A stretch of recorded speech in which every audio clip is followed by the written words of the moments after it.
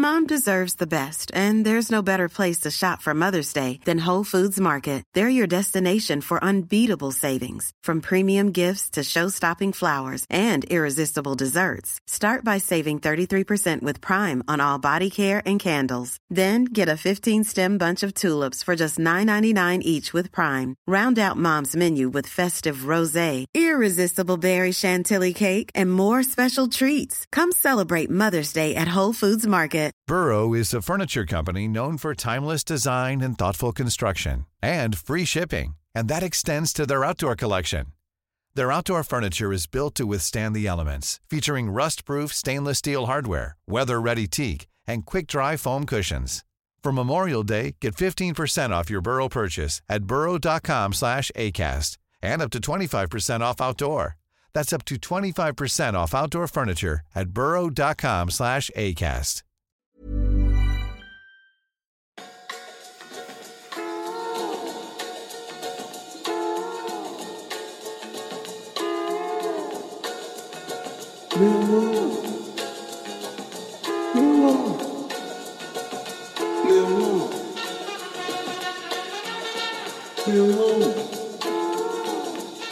Yeah, good evening. Welcome to another episode of Acting Millwall as we bring some rare delight to your international break, the misery that is the international break. My name is Aaron Paul, guiding you through proceedings this evening, joined by, by the way, just a quick one.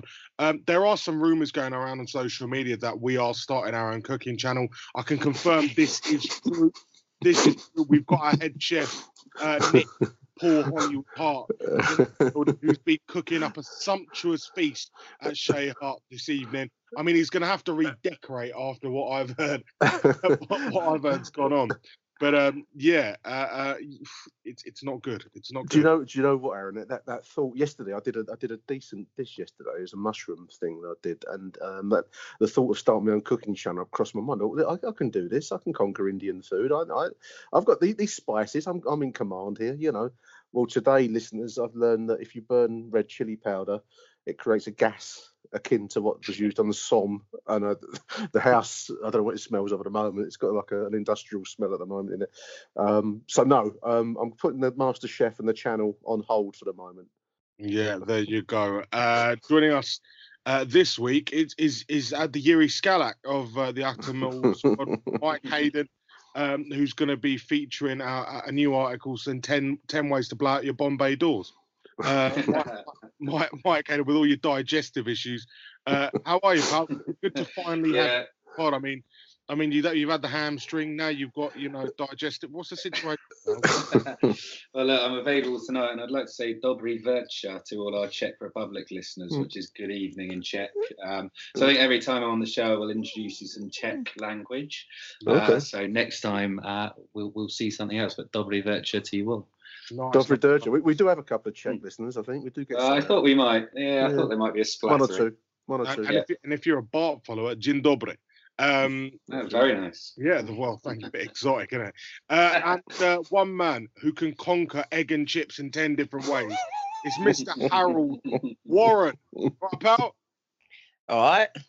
Evening all.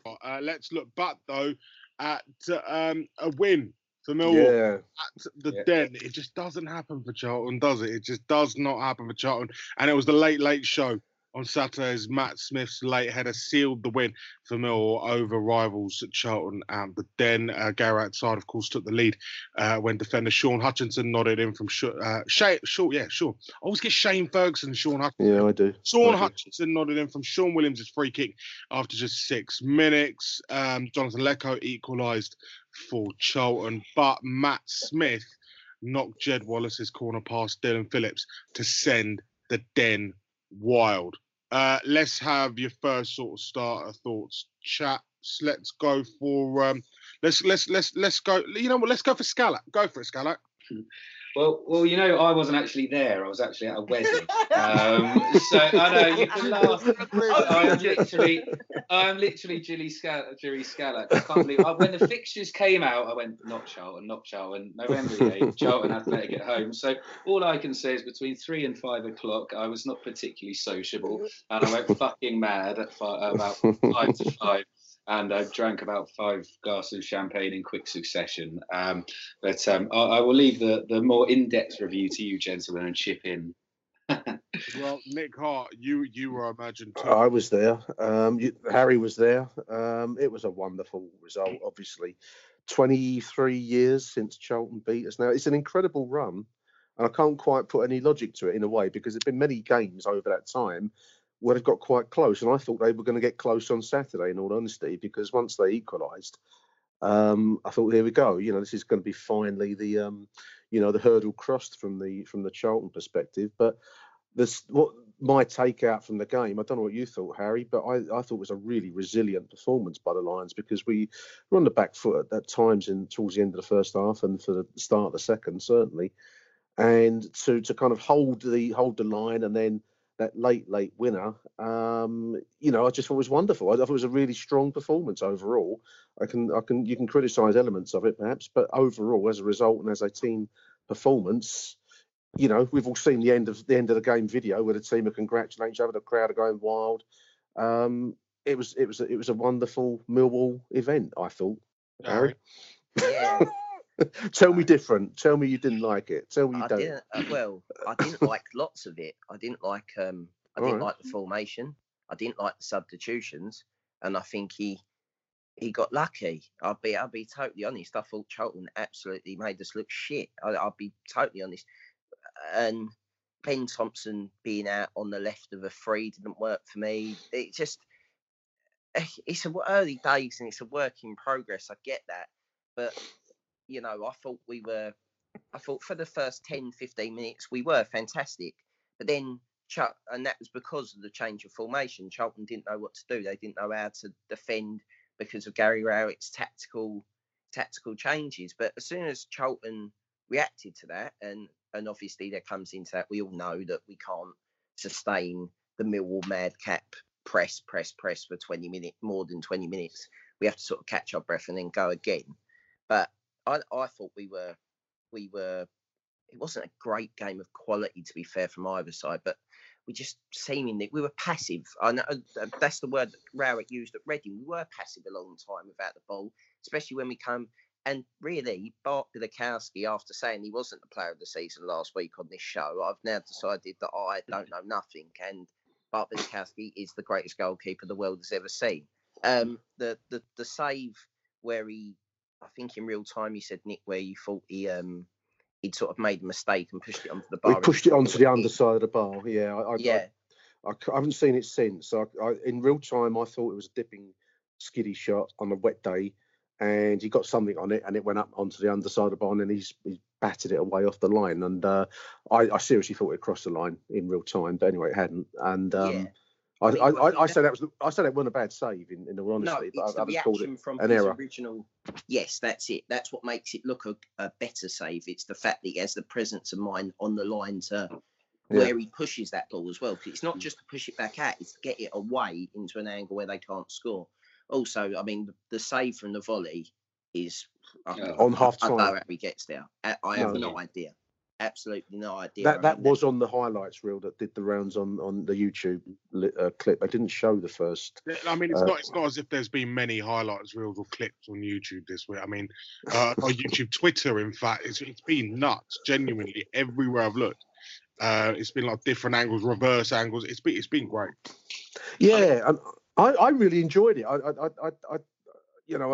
know that what you're saying there, Harry, but I thought we opened at a blistering pace. We probably could have got a second and should have got a second, I think, in that opening 15-minute phase, maybe 20 minutes. I can't remember how long it was now. But, yes, we then had to contain. I think the containment part is a work in progress, you're right. And we do try and press from the front going backwards. And, the aim will be, I'm sure, from Gary Rowett's perspective, is to develop a squad that's able to press and contain for longer at a higher pace than at the moment we can do. But I thought we did a job on Charlton. They had plenty of possession. I'm just looking at the stats here, BBC stats, 6:59 to 41. But shot wise, we had more shots off target, 8 on our side to their 6. shots on target 5-5, and more corners 8-3. I know the game isn't judged on those things, but that wasn't. Bowyer said after the game that they dominated. I don't buy that. I didn't see They dominated the ball in aimless areas, in places where it don't count. I'm not knocking that. What I am saying though is the fact that we've lumped a 6'7" striker on in the last minute and he scored a header. What fucking tactical revolutionary isn't that is, by the way? Striker. Huh? Oh, isn't that the point of having a 6'7" striker to go and unsettle? Well, it is. That's the point. I'm saying that some people were going on as if that was some kind of tactical fucking masterclass. He stuck the big man on and took the little one off. I don't get that this was supposed to be. I'm just saying, like, we are very guilty at the club of taking one-off results into, we'll take that from forward. Yeah, enjoy it. It's Charlton. At the end of the day, I know everyone's saying it's our cup final or Charlton are trying to pretend it is. It ain't. They don't even matter to me. They don't really bother me in any way, shape or form. They are like an annoying gnat. They're basically ants at a picnic. They annoy you. They're there. They just exist, right? And that's it. They're not really anything. The bigger games going forward is, if we start, I've looked at the table today, right? We've got 17 points from being at home. We're the third best team with the third best home record. In home form, yeah. I saw that, yeah. If Millwall start winning 1 in 3 games away from home, that's a playoff side. Because you're getting that many points at home that you basically are there. Because the division's shit. Basically, if Charlton were where they were for a period of time, that division is not that good. Well, I think Charlton have just had that sort of promotion buzz, had a good start, and really they've not picked up many points, in the last few games at all. So I know they were missing some key players, and sort of Lyle Taylor, for example, which Bowyer made that ridiculous comment: if Taylor was playing, we would have won, which was absolute bollocks. Yeah, exactly. But they will start to drop down now. They've had that nice push. They'll fall away. Anything at all this season. Their number 11 looks a good player. Gallagher. I'm just looking at the team names here. Number 11, Gallagher. No one smashed Cullen. I'm not very happy about that. Is that again? No, he's a West Ham boy, isn't he? Oh, yeah. I thought he looked dangerous. The 11 coming forwards. Bond number 70. I believe he is. But you can only play with what you've got. And bringing Matt Smith on in the 86th minute, okay, maybe Pep would do that, and maybe I don't know if Pep would have him in his team. But what can you do? You can bring in the players that are going to have the impact in the moment that you've got, and bring him on in the 86th minute. Bradshaw came out. I thought did no one's actually mentioned the workload done by Tom Bradshaw up front, and also Ben Thompson came out at the same time. But by bringing Matt Smith on, okay, it's a corner, it's gone to the far post, and there's Matt Smith to nod it in. That's what we signed him for. That's why Neil Harris signed him, because those are the moments that are Matt Smith moments. That's what he does. Yeah, what worried me was the comment after the game, though. That's what worries me. What's that? Harry's got more talent than he's given credit for, that one. Yeah. He hasn't got more talent than what he's given credit for. He's a 6'7" striker who scores corners. That's it. But he scores corners. He scores corners. But the problem is when we don't have a corner, he's fucking useless. It's like playing with 10 men. He is a statue. If Morrison don't fucking move, fuck me, he makes Morrison look fucking mobile. Neil Harris was criticised, rightly, in my opinion, for starting Matt Smith and then lumping the ball at him, because that's not his game. And I believe he does have a game, Harry. I think he is a useful striker, used wisely and perhaps in small doses, like on Saturday. I don't know if you'd agree, Mike, but I think he's a dangerous striker used correctly, and that's the correct use of Matt Smith for me. Yeah, it takes me back to our conversation we had a couple of weeks ago. I think it was after the Cardiff game where Smith was absolutely dreadful and he wasn't being played to his proper strengths really. But then that's why you sort of bring him in, rustle the defenders, score a goal at the end of the game, and ultimately he's got us 3 points against our sort of rivals. So you can't knock him there. But yeah, he's streets apart from sort of Bodvarsson and Bradshaw. And I read an article as well, I think it was on News at Den today, which was Rowett saying he's got 3 strikers, all very different. He's still learning how good they are and how they can play. I'm sure it'll soon work out that Smith is probably the worst by far, but ultimately, that's the sort of thing, and that was it. Naby, their centre half, which really was at fault. Yeah, for two of the Naby Sarr, that was it. Two of the goals were really, he was marking both men and let two in, and we obviously targeted him and scored. So got to be happy with that. Absolutely. Was it at Middlesbrough when Smith early on in the season where he came in and basically bundled a goal over the line from close range. He's a goal scorer. Give him the right chances, give him the right service. I think he'll get us goals. I don't get the kind of knock Matt Smith. I mean, Tom Bradshaw and John Daddy, I think, are different quality strikers, probably more modern strikers in the sense of passing and moving and taking chances and all the rest. But there's always going to be a place for the Matt Smiths in this world. We're not so far removed from our origins that we can't still see a chance for Matt Smith. Achtung, Mehlball. But just going back to this cup final thing, which always makes me laugh. I mean, it's a modern day football phrase. Everyone wants to throw it around. It's their cup final. I remember Leeds throw this around almost everywhere they go, don't they? It's your cup final because you're playing Leeds, or other teams do it too. I find it quite laughable because are you not meant to win? Are you're not supposed to care about winning? Are you not supposed to? Or you're supposed to act like it's no big deal? And secondly, it implies that you're some kind of bigger club in inverted commas. Well, Charlton, they're just an average Championship side. Has anyone given out the number for Samaritans yet? I think a few of them need. I think a few of them need it. I think a few of them need it for delusions, Harry. I mean, if you really do think that, there's one I saw today. I haven't got it to hand, but they're describing Charlton as with a huge support all over South East London and Kent. That's what they. Yeah, I read that from Ashford. Yeah, That wasn't that after they basically paid for coaches to go and pick people up from outside Gillingham? This is the kind of shithousery this club involves itself. They're talking like they're Juventus bringing in fans from all over Italy. This is Charlton. And this whole, it's your cup final. I mean, it's just really ludicrous. The YouTube video where they break out of the safe walkway, only to then make it, have like sort of a schoolboy run as if you're playing like fucking bulldog in the fucking playground, British bulldog.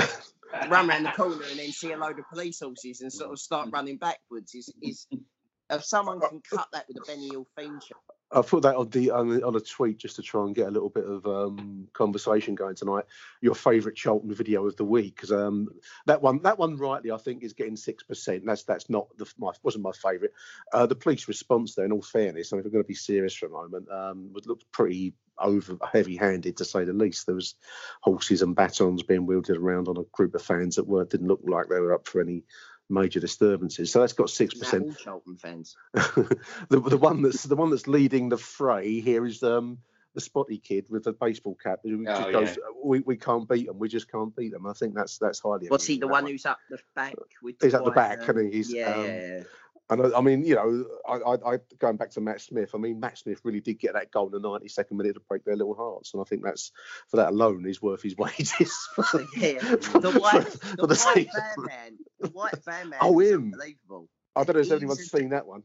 The white van man is the bloke who definitely should be speaking to Samaritans about his drug use problem.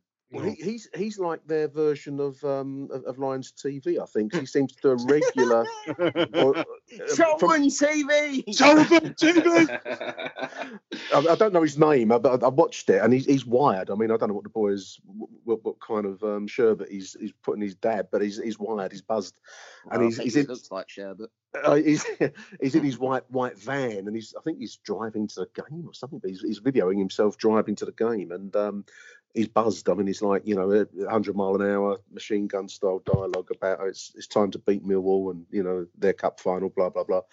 And then he does one after. We've actually played in a cup final. They are aware of this, aren't they? Quite recent, in a not so recent past. Oh, there's another our cup final. I don't know if anyone saw the other wonderful one, the one where someone had added up how many top Premier League games. You see that one, Mike? 1,000 Premier League games played by, or top flight games played by Charlton to Millwall 75.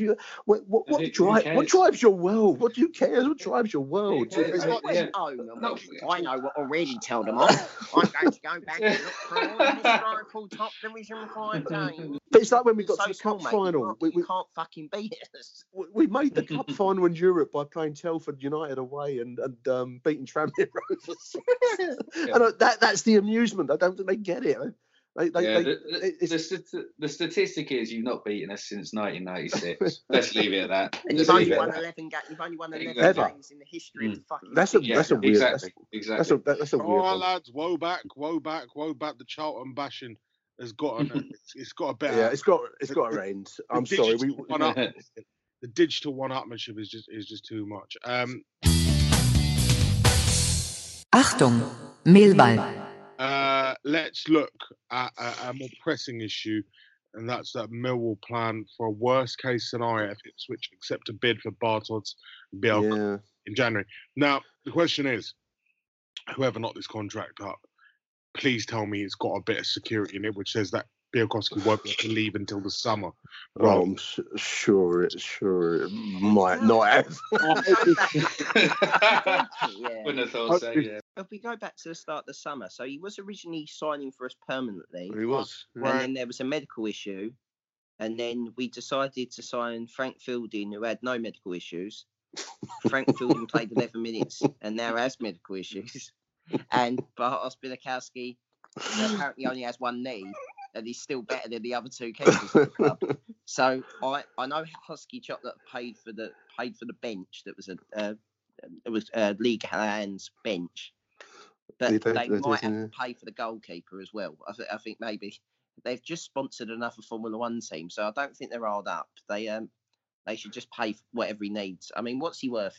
What is he worth? £2-3 million? I don't know. Well, there was a talks we bid initially. Was it sort of 900 grand, 1 million? I think initially. Obviously, until this supposed injury came. I mean, the guy's 32, 33. I mean, most 32, 33-year-olds aren't going to be in the best shape anyway, are they? So that's what confuses me. But what I will say about him is that he's loving it down here. I mean, the post-match interviews and stuff, he's absolutely loving it. And you'd hope that it comes to a point in January, if we do bid for him, I would hope he'd want to stay here regardless of, any other moves that might come forward for him. He's lived in Ipswich now. I mean, I've got an holiday home sort of in Ipswich and I go there and whatever. And I know how quiet and just strange the townsfolk of Ipswich are, and they really are a strange breed of people. We've done Charlton. Moving on to Ipswich. Moving on to Ipswich. They are, they're very, very delusions that they are a big club, where they were in the 70s. It's but a the very 70s weird place. Yeah, it's a very strange that, one club, what's the nearest club? Norwich, 70 miles away, or Colchester, so they have delusions that they're a big club. But it's always been quiet, and for the last 13, 14 years, bar until they got relegated, they had McCarthy there and just plodded.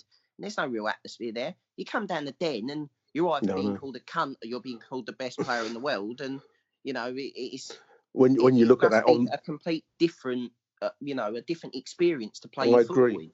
That on-field end of, just going back to the Charlton one for a moment, the end of the game, as the players are congratulating each other, as going to the crowds on the field, and the atmosphere is what it was. And you must, for a second-tier team to generate this kind of psychomania within the stadium, I think it must be an attraction. I mean, that's why I'd want to play football if I was a professional.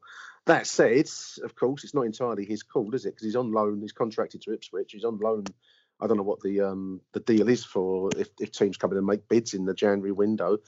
If Ipswich accept the bids, it's taken out of even Bart's hands to an extent, I'd imagine. I suppose he could not there's no sort of deal with Millwall in the sense, apparently, in sense of an agreed fee, a future fee, an obligation to sign, nothing. So literally, it will become a free for all.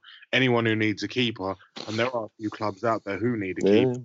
It will. I think Millwall will get him. I'd be very surprised if he doesn't end up staying. It looks like, and I'll be totally honest, it looks like that the mistakes of the past have been learned now with Berylson, in the sense of when we get something good, he now gives the money. The budget becomes okay. Well, there's only now £2 in the coppers, but we will spend that money. Do you know what I mean? Bielkowski does have a slight genius or madman quality, though. Everybody, doesn't he? I mean, the best goalkeepers have that, though. Yeah, I mean, you had those. Well, the world-class save, and I don't think that's too high a praise at the end of the first half. The error onto the bar and then bat away. You got all those kinds of moments. He made another great save in the second half.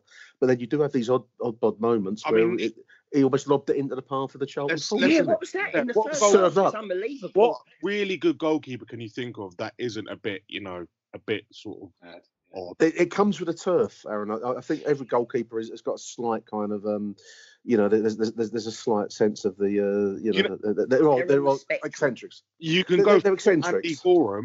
Andy Gorham, or you can go, Nigel Martin. He looks like he enjoys doing crosswords. Nigel Martin once done an interview where he said his 10 favourite drinks. And obviously he ran out of drinks at about number 4 and said but he said milk.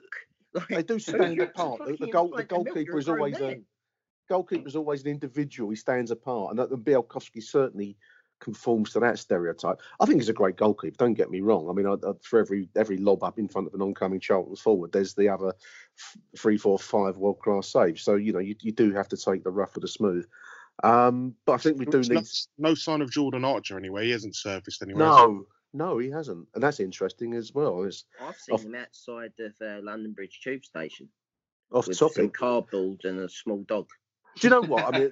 if we're going to be serious about Jordan Archer, I think that's one of the saddest stories I think in football. If it's easy to take the piss on a Saturday afternoon, we come back, fortnightly or weekly if you go away. But if you actually look at the decline of a man who was a promising goalkeeper, and he was a bloody good goalkeeper when he came to us from Spurs back in League One, then you can argue about the defence and the quality of the forwards he was facing. But no one was unhappy to have Jordan Archer in goal. And then this bit by bit decline and the pressure that must build inside you. I don't know anything about Jordan Archer. I don't know anything of his backstory or his situation now. But you have to talk in terms of a complete failure of confidence, which takes you down the road of thinking about mental health as an issue. And the fact that no one has signed him. He was a Scottish international, which I know is no great shakes, but that's international football. I just think it's a really sad story, and it's easy to laugh, and obviously that's the cartoon nature of the sport. But I just think there's something else going on in Jordan Archer's life, and that's not what you want to see. It's the voodoo doll that I was using for 3 years. It wasn't a bad servant to our club, and it gave away some points, but he made some good saves. Points. He didn't do that on purpose, did he? He gave away my hopes and dreams of Premier League football. You're a hard man, I am a heartless man. Football is a heartless game, and unfortunately, you're either meant to do it or not. I don't wish him any ill, and I don't wish him any, ongoing mental trauma. But if I do wake up and lurch in his head saying, "Don't shoot from there," every time anyone shoots from 30 yards, you're not really meant to be a goalkeeper anymore, are you? Oh dear, no. Presumably, I do get the feeling that external factors in his life. I mean, we've already touched on Lions TV, the infamous clip. Yes, surely didn't help matters. That's part of the modern sporting world, exactly. Harry. So whether or not he's been helped by that, and I guess that he's a little bit of damaged goods to another club, and presumably there's also the fact that maybe he doesn't think there's anything wrong. There's maybe so. Maybe he's an attitude problem in that sense that he doesn't realise that he needs to improve, and maybe he thinks he's good. I think it's always striking whenever you meet a player. I mean, it goes beyond Millwall, but any club, especially younger ones, how young they are. In a football kit, they look like men, don't they? When they go run out onto the pitch, they look like football players, top level football players or second tier players, whatever the case may be. When you actually meet them face to face, they're school kids, and it sometimes strikes me that with all the pressures that the modern world has, and it's not going to go away. So everyone's got to get used to the social media and the Facebooks and the fans' TVs of any club. But the pressures that brings at such a young age, it will make or break some players. It will make or break somebody with maturity, let alone someone at the age of 20, 21. So I find the Jordan Archer story a sad one, and he's still without a club, as Aaron says. Yeah, James Meredith's loving life.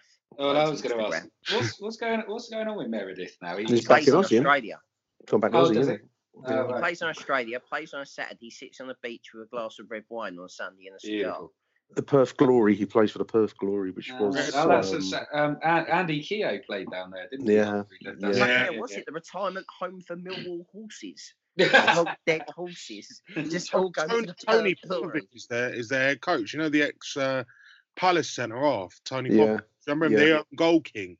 Yeah, he's their head coach. He's not bad actually. Seems all right. I think Kevin Muscat managed Perth Glory for a while, and I might have played for him and managed them. But I mean, it's again. I mean, if James Meredith is happy to go back to Australia and settle for the beach life, and I can see the attraction of that. I'm not driven. Can you really? I mean, I'm not a driven man. But if I was a footballer with talent, and you would feel like you're settling for Australia, whereas you maybe could have pressed on to more and better in this country. But there we are. That's another. I'm presuming once you've earned so much money, do you need really any more money?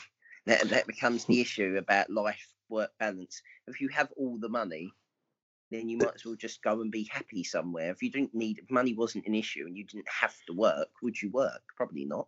It's a good question. It's a good question. I think it drives to the heart of the player, doesn't it?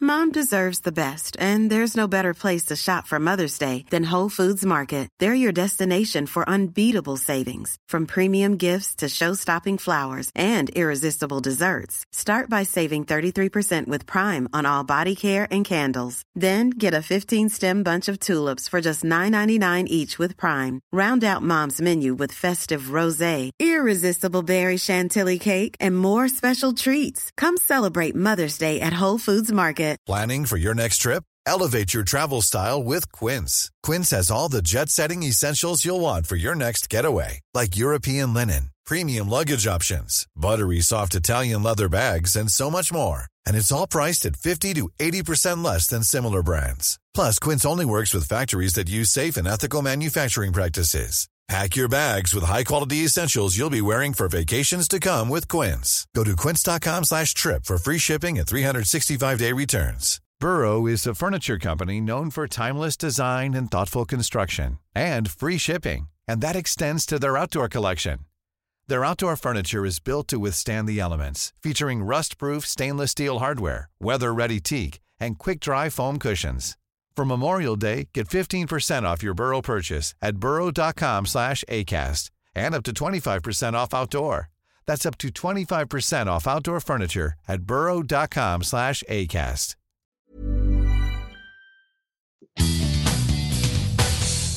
Achtung, Mehlball. Right, gents. Like, I know we're limited for time today. Yes, we are. I prepared a quiz. Did you? Go for it, Eric. Yeah. Well, okay. Well, I didn't really prepare a quiz. I just saw one online. Carl Fletcher has been sacked as Leyton Orient manager. This news released about an hour ago after 29 days in charge of the League Two club. Now, I want you guys to tell me, just give me some of English football's shortest managerial reigns. Let's see how good your memory is. Anyone? Well, we could have a little. I've got one. Steve Claridge. Off the bat, I'll remember Steve Coppell at Bristol City, which I think it was in charge when we beat them 3-0. And then I think he did a cup game and then left straight after that. So I remember that was a very quick one. Not sure if it's in the top few, but it's certainly quick. It wasn't quick. It wasn't quick enough. Steve Coppell is in there though. Right. Just to clarify the question, if I may, on your behalf, Aaron. We're talking about actual managerial appointments. As against caretakers taking a one-game deal here. Harry mentioned Steve Claridge, of course, for the Lions, in what was a very chaotic season that season, Aaron. I think we had about 6 or 7 managers that year, didn't we? Still haunts me. So Claridge was manager of the month and for July. I don't think actually he fielded one. He took charge of one friendly, I think, on an Irish tour. That's right. I mean, the thing is, looking at his stats, it says he was only manager from 21st of June 05 to 27th of July 05. But yeah, literally, yeah. BBC haven't even listed it. No, I mean there were a few that season. Coppell's always a good shout, Mike, because he's been to so many clubs and kind of stepped in so many places. Coppell's quickest exit was Man City in '96. Yeah, that was like 3 days. That's when he said he couldn't take the pressure anymore. One of the earliest moments where the idea that footballers are not, are people as much as superhumans. As he said, he couldn't handle the pressure anymore. And there was another one, wasn't there? I mean, the Leyton Orient story. I mean, I don't know. I haven't really followed their season so far. They seem to be struggling in League Two from memory. I've not looked, and they still never really got past the death of Justin Edinburgh, though, because he brought them up with banners flying from the National League at the champions, I think. Yeah. And sadly, tragically, really, passed away. And I don't think the club has really found its feet since, because they're very average. If I haven't looked and not looking. No, I mean, let's be fair. They're not doing too great in the National League. And of course, I think the straw that broke the camel's back was the fact they were knocked out of the FA Cup by Malden and Tiptree. Yeah, yes, yeah.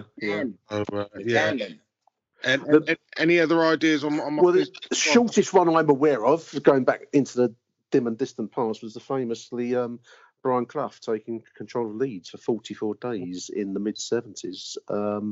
That was probably the most famous short reign as a manager at the highest level, I suppose. I thought Glenn Tamlin at Billericay, because he was manager, then he was. He's come back.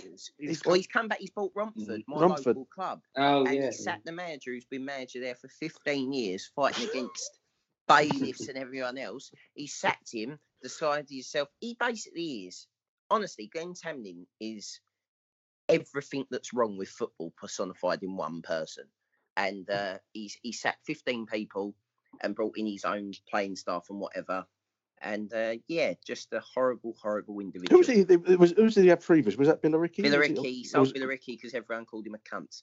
So he got fed up. So he decided to move to a working class area called Romford. And who don't have a stadium. He's going to build a new stadium.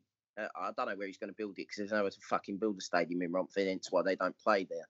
One of my questions just to continue the quiz theme, I think we've answered it really. Actually, one of my questions was, has Harry recovered from his depression last week?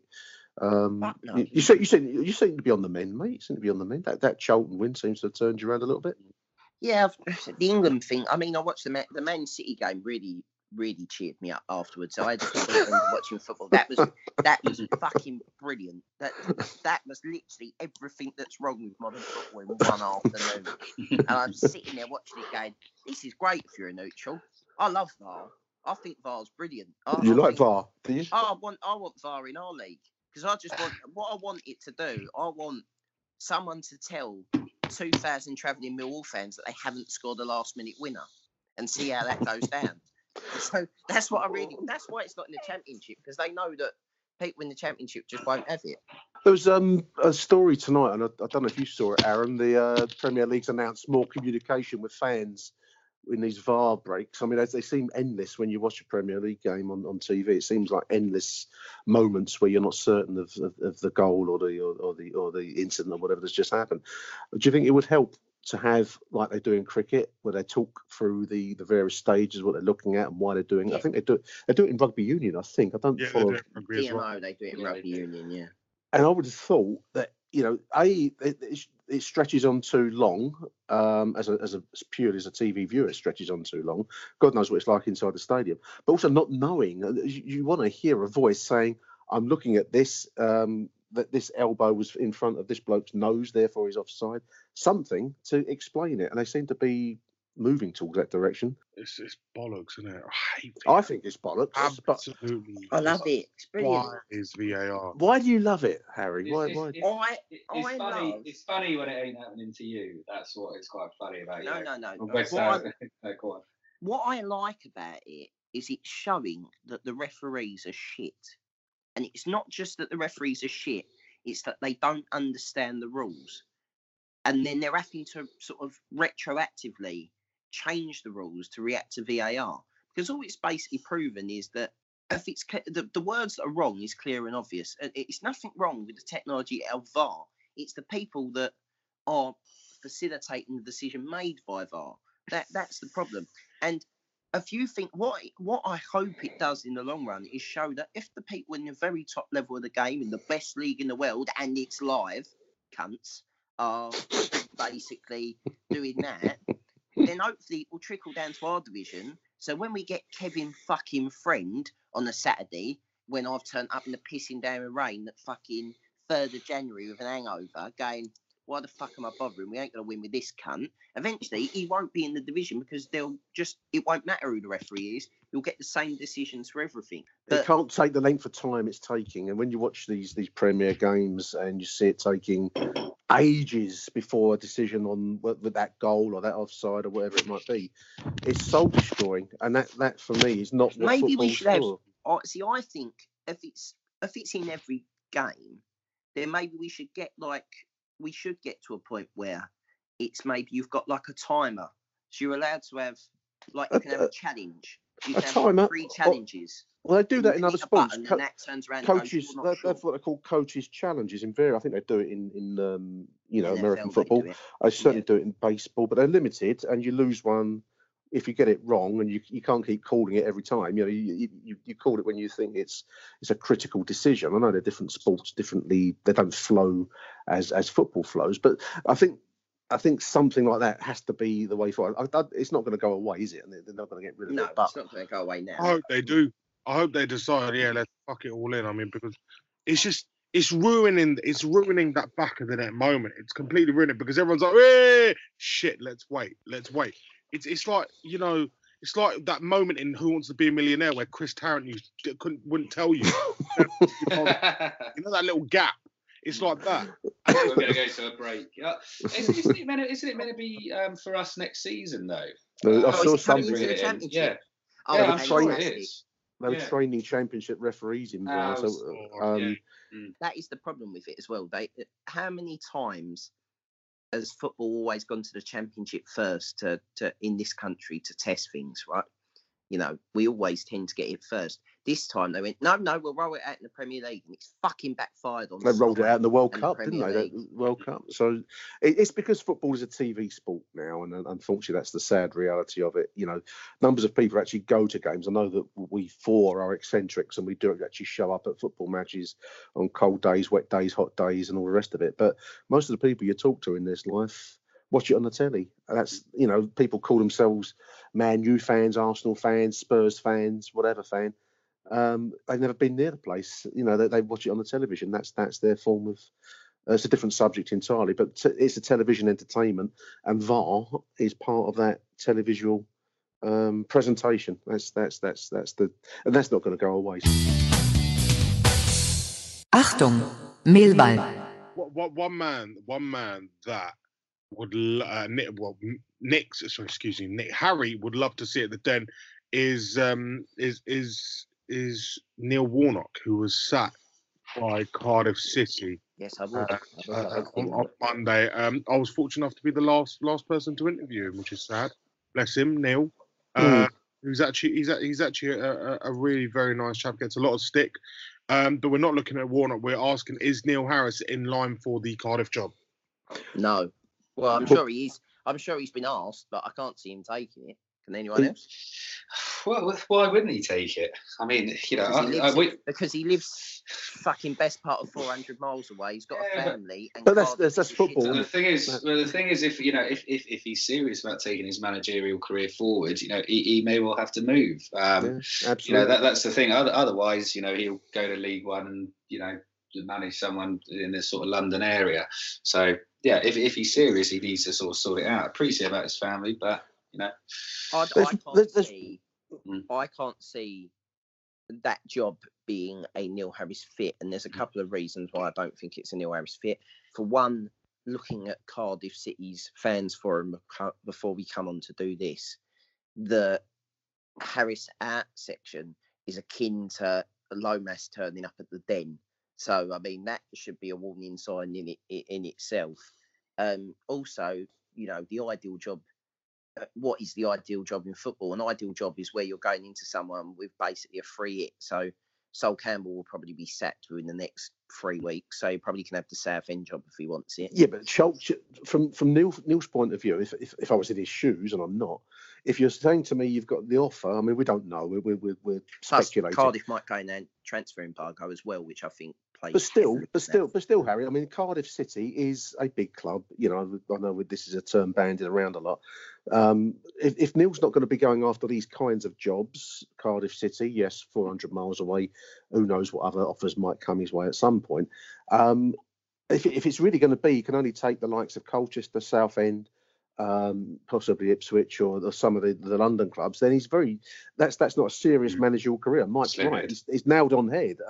If he's going to be a football manager, you've got to go where the work takes you. That's it. I agree with that, but I don't think that Cardiff are that attractive in that sense. You understand what I mean? They've got he works best, Neil Harris, in my opinion, in a club like ours, a club in the sense of a club that punches above its weight, a club that's going to be, he's not going to, for me, he needs to get a job where he can return a Giant back to what they once were. The Ipswich job, for instance, as you said, Ipswich would be the kind of role that would go quite well. But the fact of the matter is that Cardiff are not happy with where they are.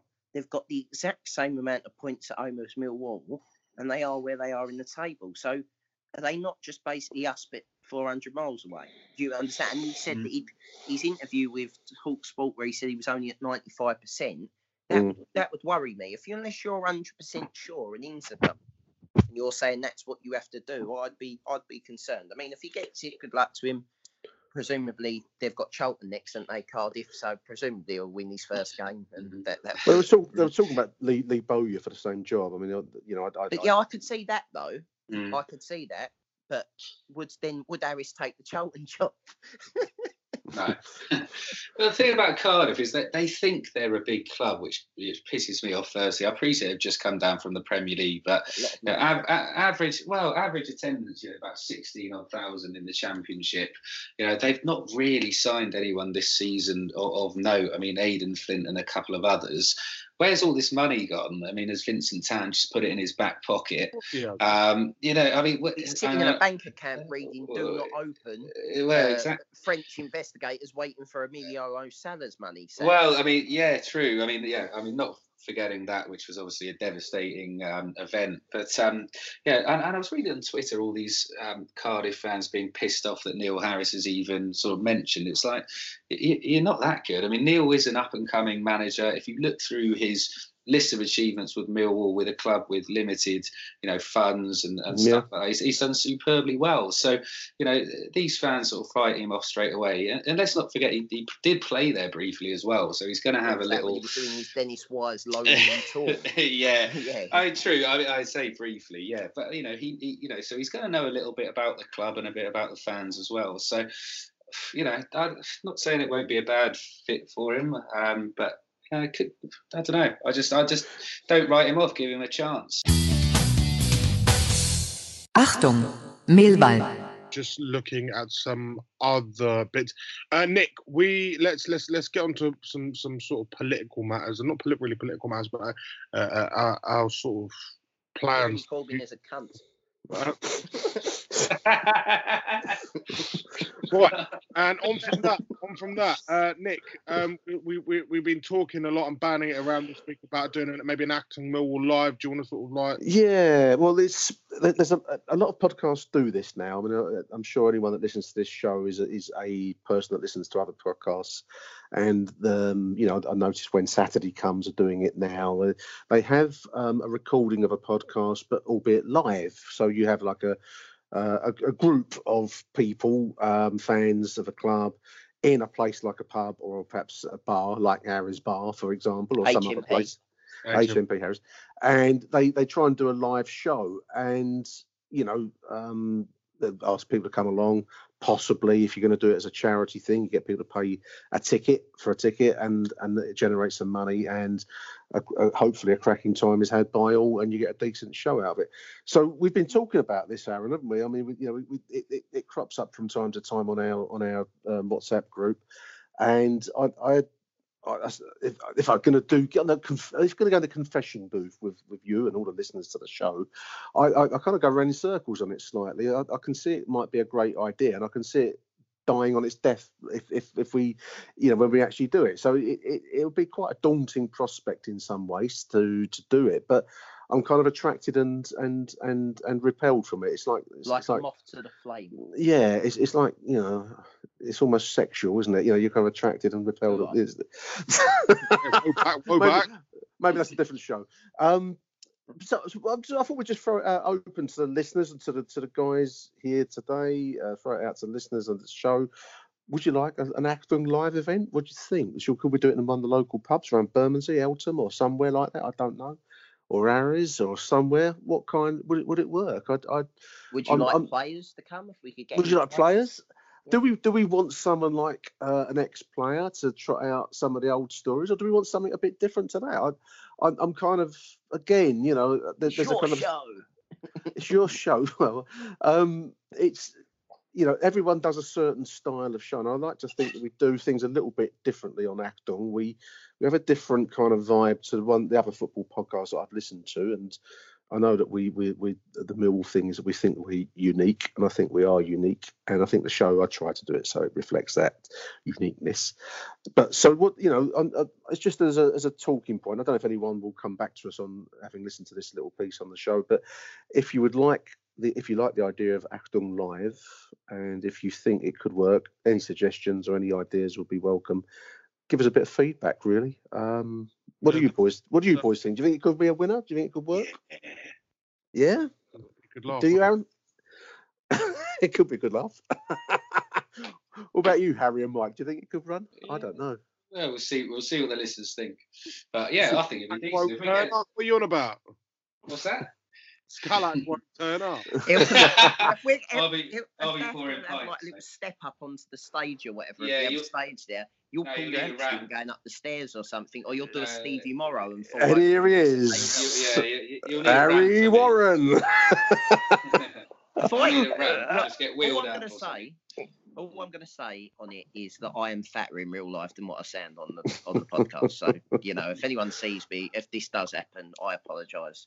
I would think in terms of a charitable event of some sort, so the money goes to an appropriate good cause, and we can talk about what that might be. Plenty of them out there, and I would think it'd be somewhere in southeast London, if not if we could hire Harry's. I don't know how much that would cost. And format would be probably a live. Can we not have it in Harry's? Can I just put my foot down? I really don't want to have it in fucking Harry's. It's a tribute to Formica in there, isn't it? Really. If I go into, I feel like beige paint and Formica. Obviously, not to Magnolia. It's another podcast domain, isn't it? It is owned by another podcast. That's a fair point.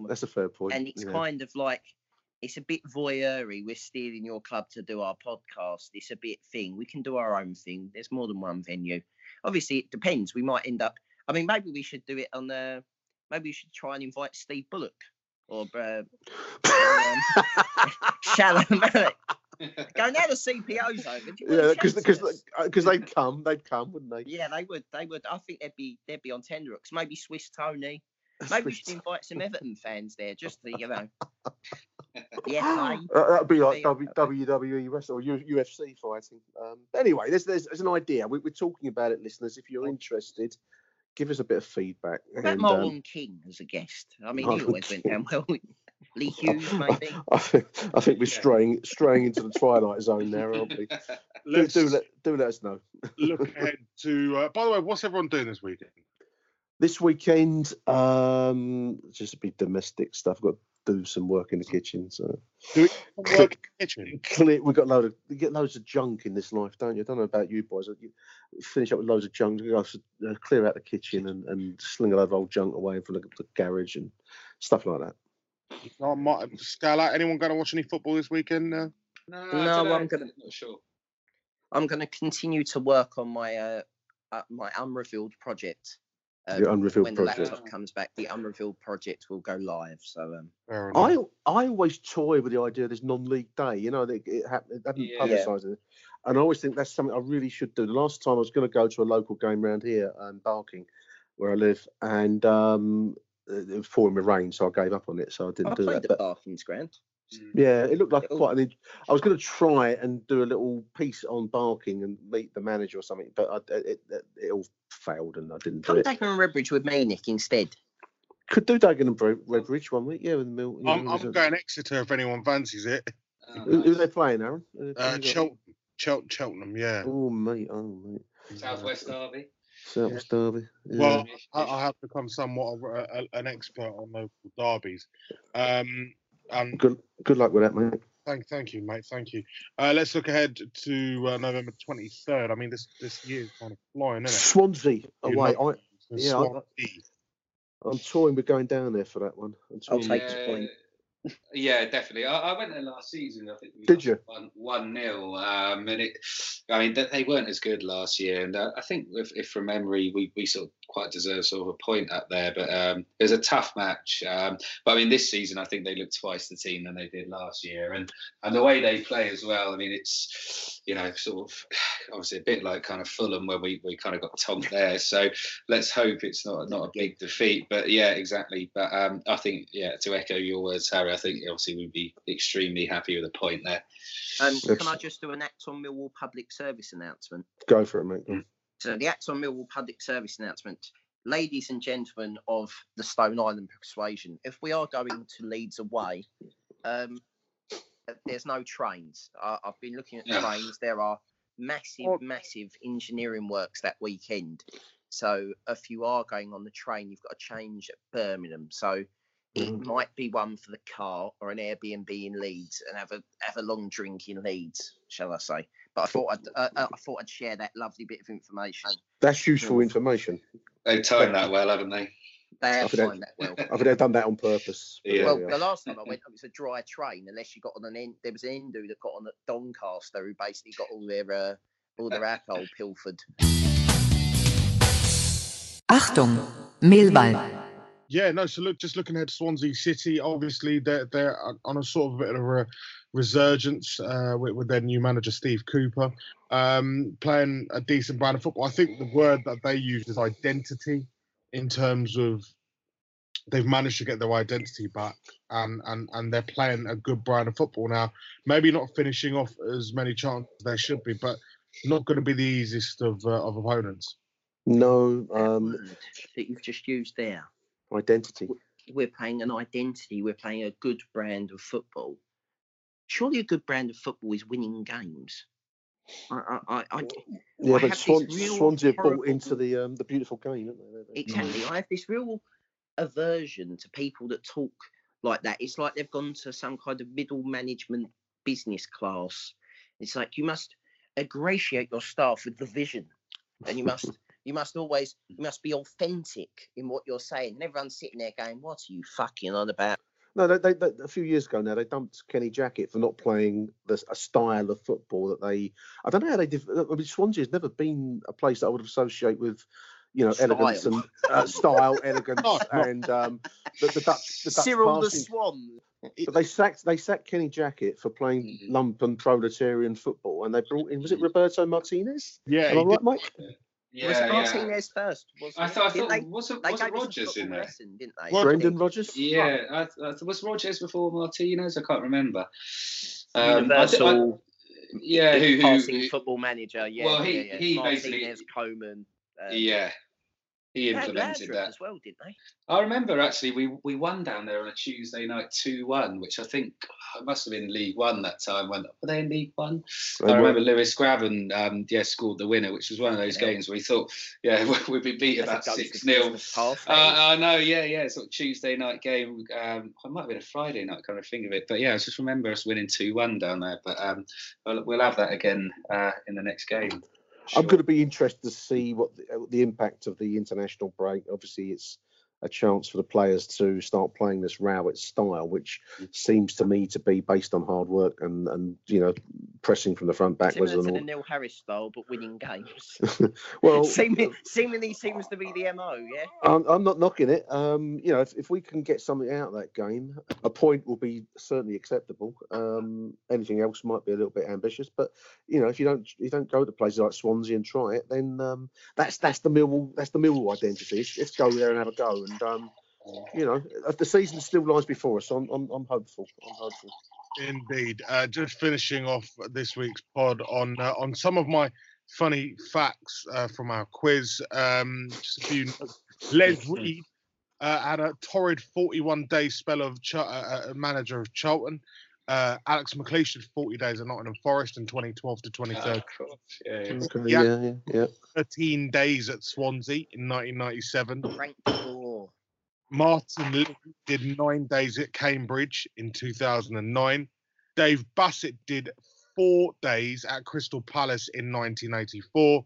And the king of shortest managerial reigns, Leroy Rosenia, who did 2 minutes at Torquay United in 2007 before losing his job when the club was taken over. So literally, they've appointed a manager, gone into the next room and sold the club. Which is, that is the shortest reign ever. There we are. The only way that gets topped is when you're on like Football Manager, where you go add manager, so you can basically rifle their transfer funds, and then manager retires all in the same day.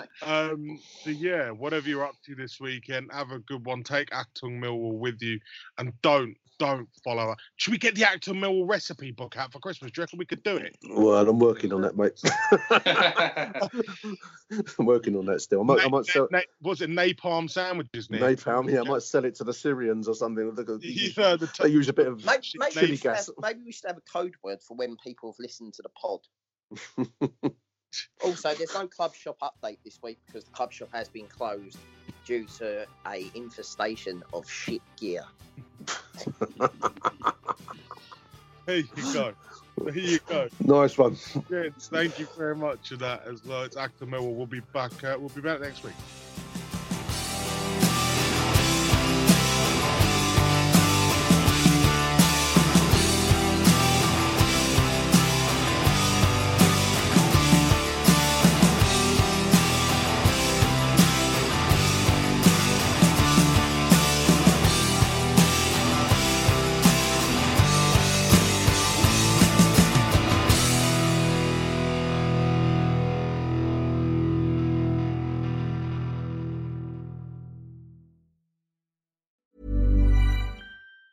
Mom deserves the best, and there's no better place to shop for Mother's Day than Whole Foods Market. They're your destination for unbeatable savings, from premium gifts to show-stopping flowers and irresistible desserts. Start by saving 33% with Prime on all body care and candles. Then get a 15-stem bunch of tulips for just $9.99 each with Prime. Round out Mom's menu with festive rosé, irresistible berry chantilly cake, and more special treats. Come celebrate Mother's Day at Whole Foods Market. Here's a cool fact. A crocodile can't stick out its tongue. Another cool fact, you can get short-term health insurance for a month or just under a year in some states. United Healthcare short-term insurance plans are designed for people who are between jobs, coming off their parents' plan, or turning a side hustle into a full-time gig. Underwritten by Golden Rule Insurance Company, they offer flexible, budget-friendly coverage with access to a nationwide network of doctors and hospitals. Get more cool facts about United Healthcare short-term plans at uh1.com.